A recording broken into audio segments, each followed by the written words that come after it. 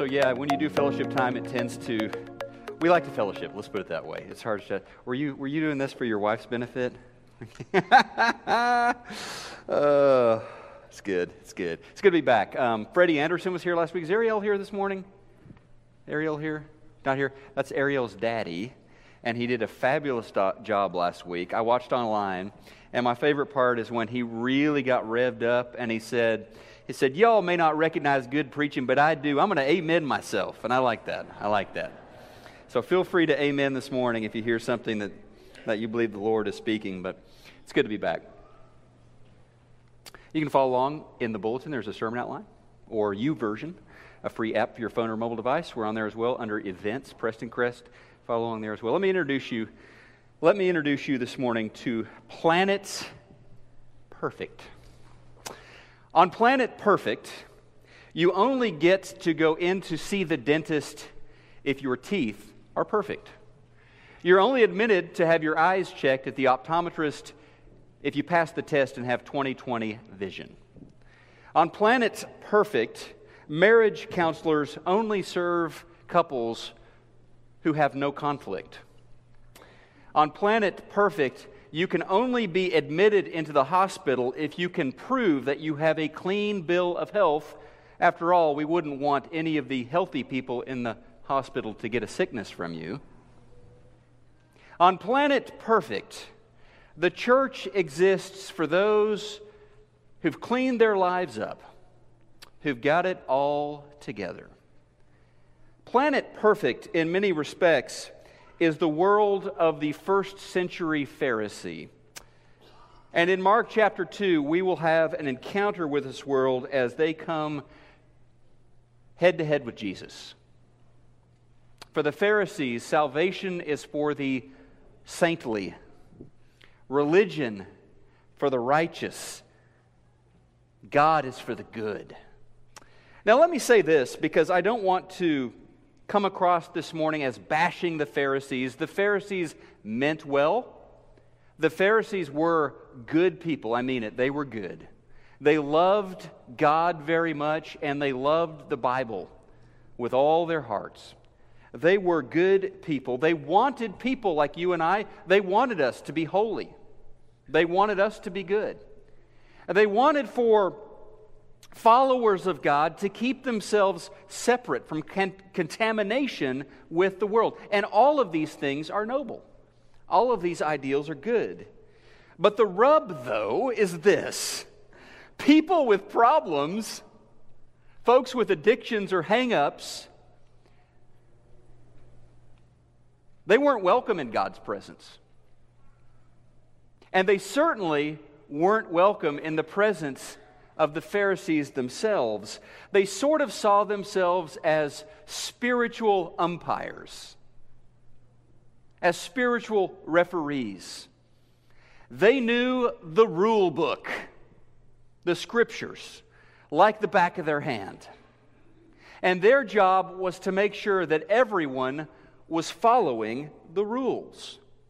And what they ended up with, despite their good intentions, was a religion that pushed people away from God instead of drawing people to God. Thus the conflict in Mark chapter 2. God shows up. God in the flesh, Jesus Christ, is in their neighborhood. And conflict is inevitable. Now I'm calling what happens the umpire strikes back, okay? Because up to this point, up to chapter 2 in Mark, Jesus has been doing great ministry. We've been watching him do ministry, but when we get to Mark chapter 2, it's the Pharisees' turn, right? The rule keepers are going to blow the whistle on Jesus. They're going to throw some penalty flags. They're going to try to get Jesus out of the game. Remember, it starts when he heals the paralyzed man, but before he does that, he says, "My son, your sins are forgiven." And the Pharisees are like, wait, only God can forgive sins? And then we get to Levi in chapter 2 of Mark, and things reach a fever pitch because Jesus, he's just walking around the shores of Galilee with this crowd that's following. Crowds follow people who can do miracles, by the way. So they're following Jesus, and he comes to a tax collection booth that is manned by a tax collector, a fellow named Levi. And he says, "Hey, Levi, son of Alphaeus, follow me." And Levi, right then, right there, makes a decision to follow Jesus, to be his disciple. Well, on Planet Perfect, Levi is not welcome. His profession is the most loathed and disdained of any. They are known for their corruption. They are known for extorting money from people. Most of all, they are known from their collaboration with the enemy. While he's Jewish, he works for the Romans. He is a persona non grata on Planet Perfect. So Levi decides to follow Jesus. And you know the Pharisees are thinking, what is going on here? And then what does Levi do? He decides to throw a party. And it is a big party. His house is packed with people. People just like Levi. I love how Mark describes this in chapter 2, verse 15. At this party, he says, there were many tax collectors and other disreputable sinners. Many tax collectors and disreputable sinners. This certainly did not fit with Planet Perfect. So here's the reaction from the Pharisees, verses 16 and 70. But when the teachers of religious law who were Pharisees saw him eating with tax collectors and other sinners, they asked his disciples, why does he eat with such scum? I like the New Living here. I think that's the feel, I really do. Why does he eat with such scum? When Jesus heard this, he told them, healthy people don't need a doctor. Sick people do. I've come to call not those who think they are righteous, but those who know they are not. Check this out. Jesus didn't come to Planet Perfect. Jesus came to our neck of the woods. He came to this planet. And Jesus was, according to Matthew and Luke, he was, quote unquote, Jesus, the friend of sinners. I love that. The friend of sinners. And it's funny, if we didn't know all the history, you've probably read the New Testament before. You know what's going to happen in this rivalry, in this competition with Jesus and Pharisee. If you hadn't read that, you would believe that Jesus and the Pharisees were a match made in heaven. After all, they want to establish Planet Perfect. And here in Jesus Christ is the only person to ever have lived who lived a perfect life.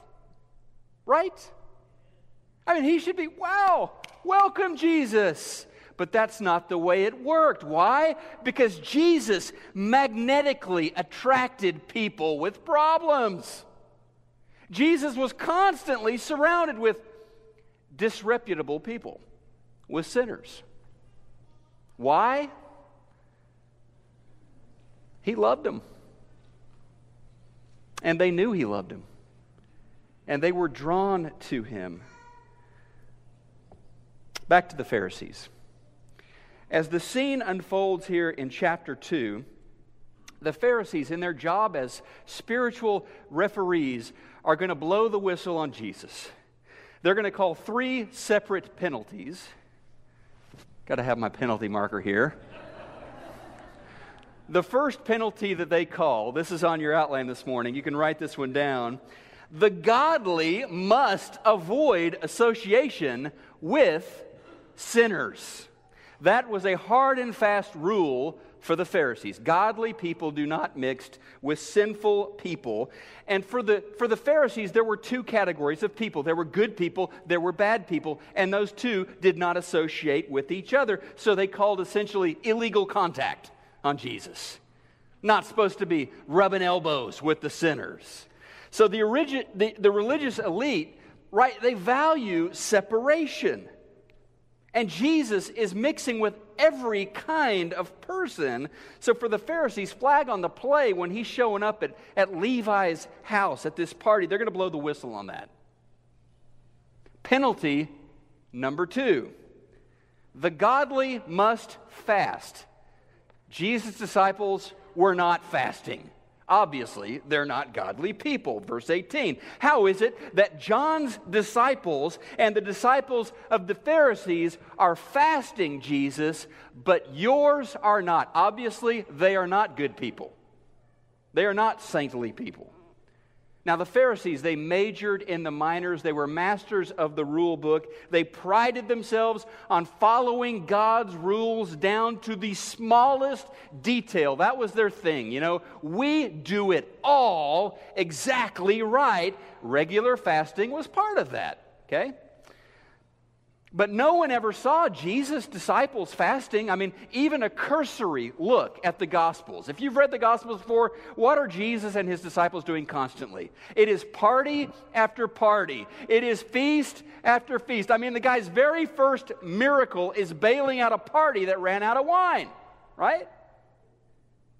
The Pharisees were not too keen on that. Now, fasting is this habit of self-deprivation. It mattered to the Pharisees as an issue of personal piety, so they blew the whistle on Jesus and his disciples because they did not value it like they should. The third and final penalty that the Pharisees will call is the godly follow. Number 3, the godly follow Sabbath rules absolutely. Verse 24, look. Why are they doing what is unlawful on the Sabbath? They're going to call that one. This is not right. Now, what were the disciples doing? Well, they're walking around in different areas, very rural part of the world up there, and they're hungry, so to get a snack, there's fields with grain, so they're picking off some grain, and they're eating it. They are working on the Sabbath. They are breaking the rules. They are breaking the rules. We're not talking about ritual. We're not talking about custom. We're not talking about tradition. We're talking about honor the Sabbath. We're talking about one of those rules that God carved in stone and gave to Moses on Mount Sinai. One of the rules, one of the 10 commandments. And his disciples are eating, are working, are harvesting grain on the Sabbath. So yeah, they threw a flag. Now, one thing I would like to point out that's pretty obvious, the Pharisees were not interested in giving Jesus the benefit of the doubt. They said, eyeball test, we see what he's doing, that's wrong. They were not interested in thinking, maybe, just maybe, God is doing something a little different over here in the ministry of this rabbi Jesus in order to reach people. They weren't interested in considering that. And here's where things really get interesting. When the whistle blows here, you might expect an appeal to the replay booth, or you might expect Jesus to plead his innocence to the referees, but the exact opposite happens. After the Pharisees throw this flag, Jesus says, okay, come with me. And they go over to the synagogue, the local house of worship. And what does Jesus do? He calls out a man who has a deformed hand, and he says, come here. And here's what happens. Mark 3:3-4. Jesus said to the man, come and stand in front of everyone. He wants this to be very public. This is what you might call a flagrant foul, okay? Jesus said to the man, come and stand in front of everyone. And he turned to his critics and asked, I love the questions Jesus asks. I mean, how are you going to answer this if you're a Pharisee? Does the law permit good deeds on the Sabbath? Or is it a day for doing evil? Is it a day to save life or to destroy life? But they wouldn't answer him. They wouldn't answer him. And Mark tells us in verse 5, Jesus, because of their unwillingness to answer, because of their hard hearts, Jesus was angry and sad. They wouldn't answer him because on Planet Perfect, the rules could never, ever be broken. And it breaks the Lord's heart when believers see their calling as that of referees, when they are masters of the rule book but don't care about people. And believe me, the Pharisees were masters of the rule book. They knew them better than anyone else. So here's kind of the takeaway, and this is on your outline this morning. Jesus put people ahead of procedures. Jesus put people over procedures, and this drove the Pharisees nuts. And you can follow this story, this thread throughout the Gospels. They are constantly infuriated by Jesus, by the way he breaks their rules. Verse 27, Jesus says on the issue of the Sabbath, he says, the Sabbath was made to meet the needs of people and not people to meet the requirements of Sabbath. Essentially, Sabbath is a good thing. God knows us. He knows that we need rest. He knows that we need time to reflect. He knows that we need a day to worship, to connect with Him. We need Sabbath. But what happened is Sabbath got flipped. Instead of this beautiful gift of God serving us, instead of it being a blessing, it became a burden. There's so many rules to keep on Sabbath. It is so hard to keep Sabbath. We began serving the Sabbath instead of the Sabbath serving us. Now, back to that other one, fasting. Fasting is a good thing. This spiritual discipline of denying yourself something, it can deepen your walk with the Lord. It can take you into a richer fellowship with God. On the other hand, when spirituality becomes a competition, our group fasts, John's group fasts, your group, not quite as spiritual. Y'all aren't fasting. When it becomes a competition, that is something ugly. And also, when spirituality, listen closely, when spirituality becomes an end in itself, it causes us to neglect what spirituality is intended to do. Make us more like Jesus. Amen? Spirituality is to make you more like Jesus, more like the one who attracted sinners, more like the one who loved them, who spent time with them, who poured into their lives. And then this part about associating with sinners. Look, we are called to be holy. We are called to separate ourselves from the greed, from the materialism, from the selfishness, from the hostility in the world around us. But we're not called to disengage from our mission as a people of light, connecting with those who are lost, those who are hurting, and helping them find their way back to God. Well, on Planet Perfect, there was never a time to rub elbows with sinners. There was never a time to soften a bit on a rule. And sadly, this meant the Pharisees could not be used by God in His mission of redeeming lost people. They were reffing the game so they couldn't be part of the game. Now, I'll be honest with you, I grew up thinking that Christianity was about being a referee. I did. The more you mastered the rule book, the more spiritual you were. The more you knew the Bible cover to cover, the more mature you were in your discipleship. And also, as a referee, yes, your job was to blow the whistle, was to point out all of the infractions of the other people, of the other groups, of the other churches. That was your calling. And the more you did that, the more spiritual you were. And that's how I saw things. Truth is, Jesus never called us to put on the striped shirts and blow the whistle. We're supposed to get in the game, not police it. Amen? You have to get involved to make an impact. No one ever celebrates the win-loss record of the referee, right? So Jesus, this is on the outline as well, Jesus calls us to get in the game and touch lives, not to be masters of the rule book. Now, don't hear me wrong. I want you to master the Bible. I want you to know it backwards and forwards. Your calling, though, is not to be a master of the rule book. It's not to be a referee, okay? James 1:22, I love what James writes here. Do not merely listen to the word. Don't just be a knower of the word. Do what it says. Yeah. Which, to be clear, let's just kind of pause here. The Bible is not really a rule book. Don't take my word for it. Take Jesus' word for it. Matthew chapter 22, verse 40, Jesus says, all of it, cover to cover, the law and the prophets, the whole shooting match is all about two things. Love God, love your neighbor as yourself. That's what it's all about. And then Jesus to the Pharisees is going to tell them two stories about stretching yourself.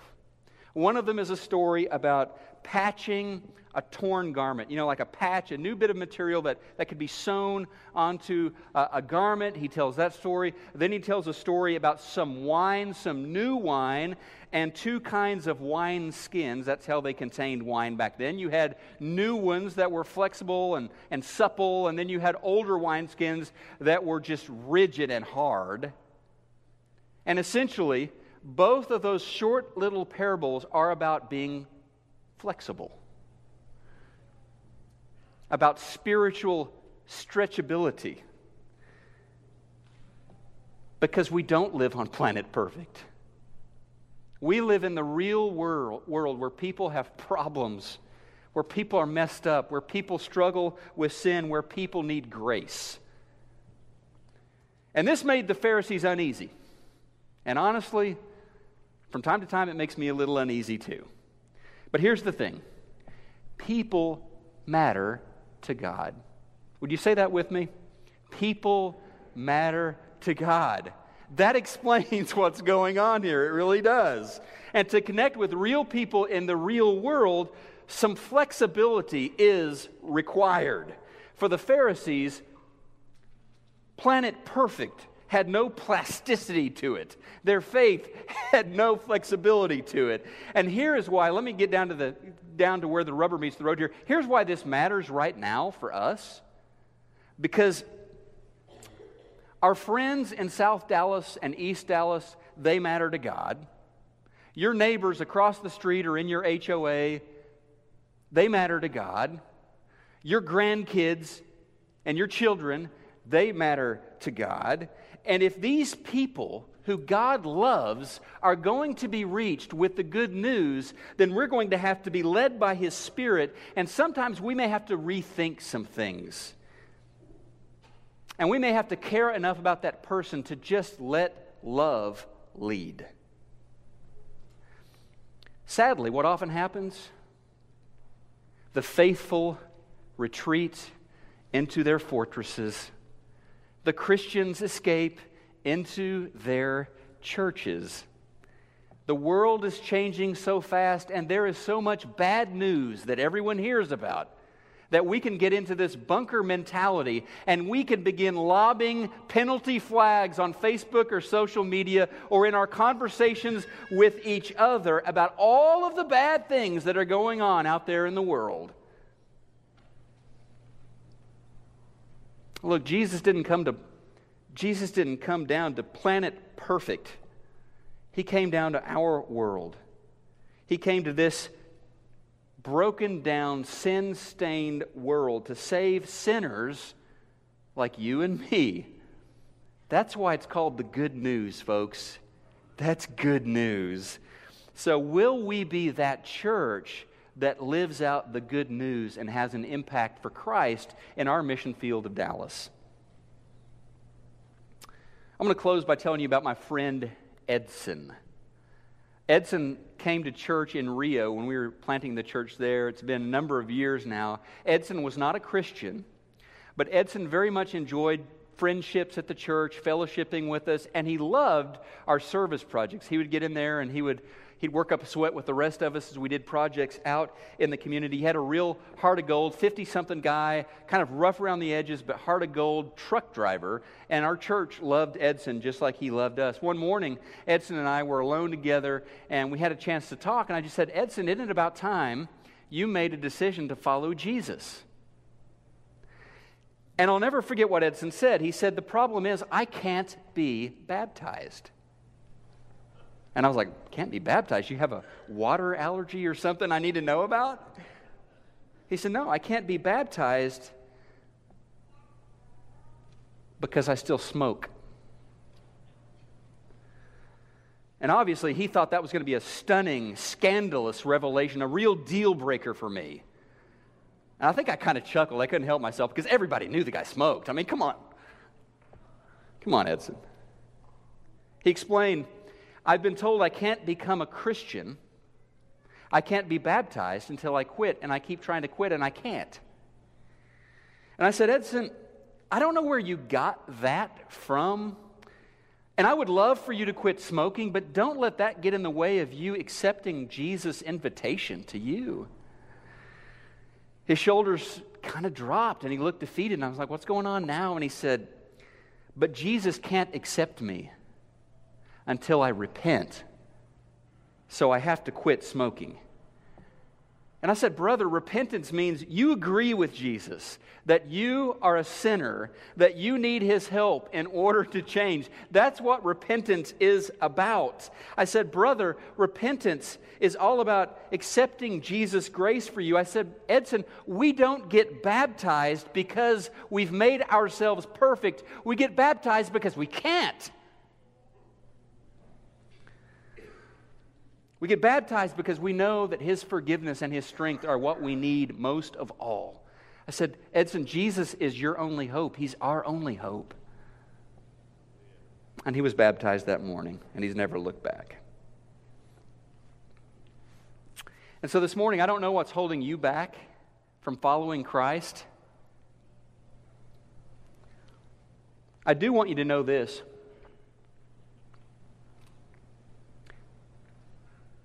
In the last 2,000 years, nobody, not a single person, has ever decided to follow Jesus who was not a sinner. Amen? Nobody. Not you, Edson. Not Levi. Not Peter. Not Paul. Not Gordon. No one. Everyone who has ever made that decision to put on Christ is a sinner. And that's why they fall into the arms of Jesus. And I don't know what's holding you back, but I believe the Lord is calling you right now.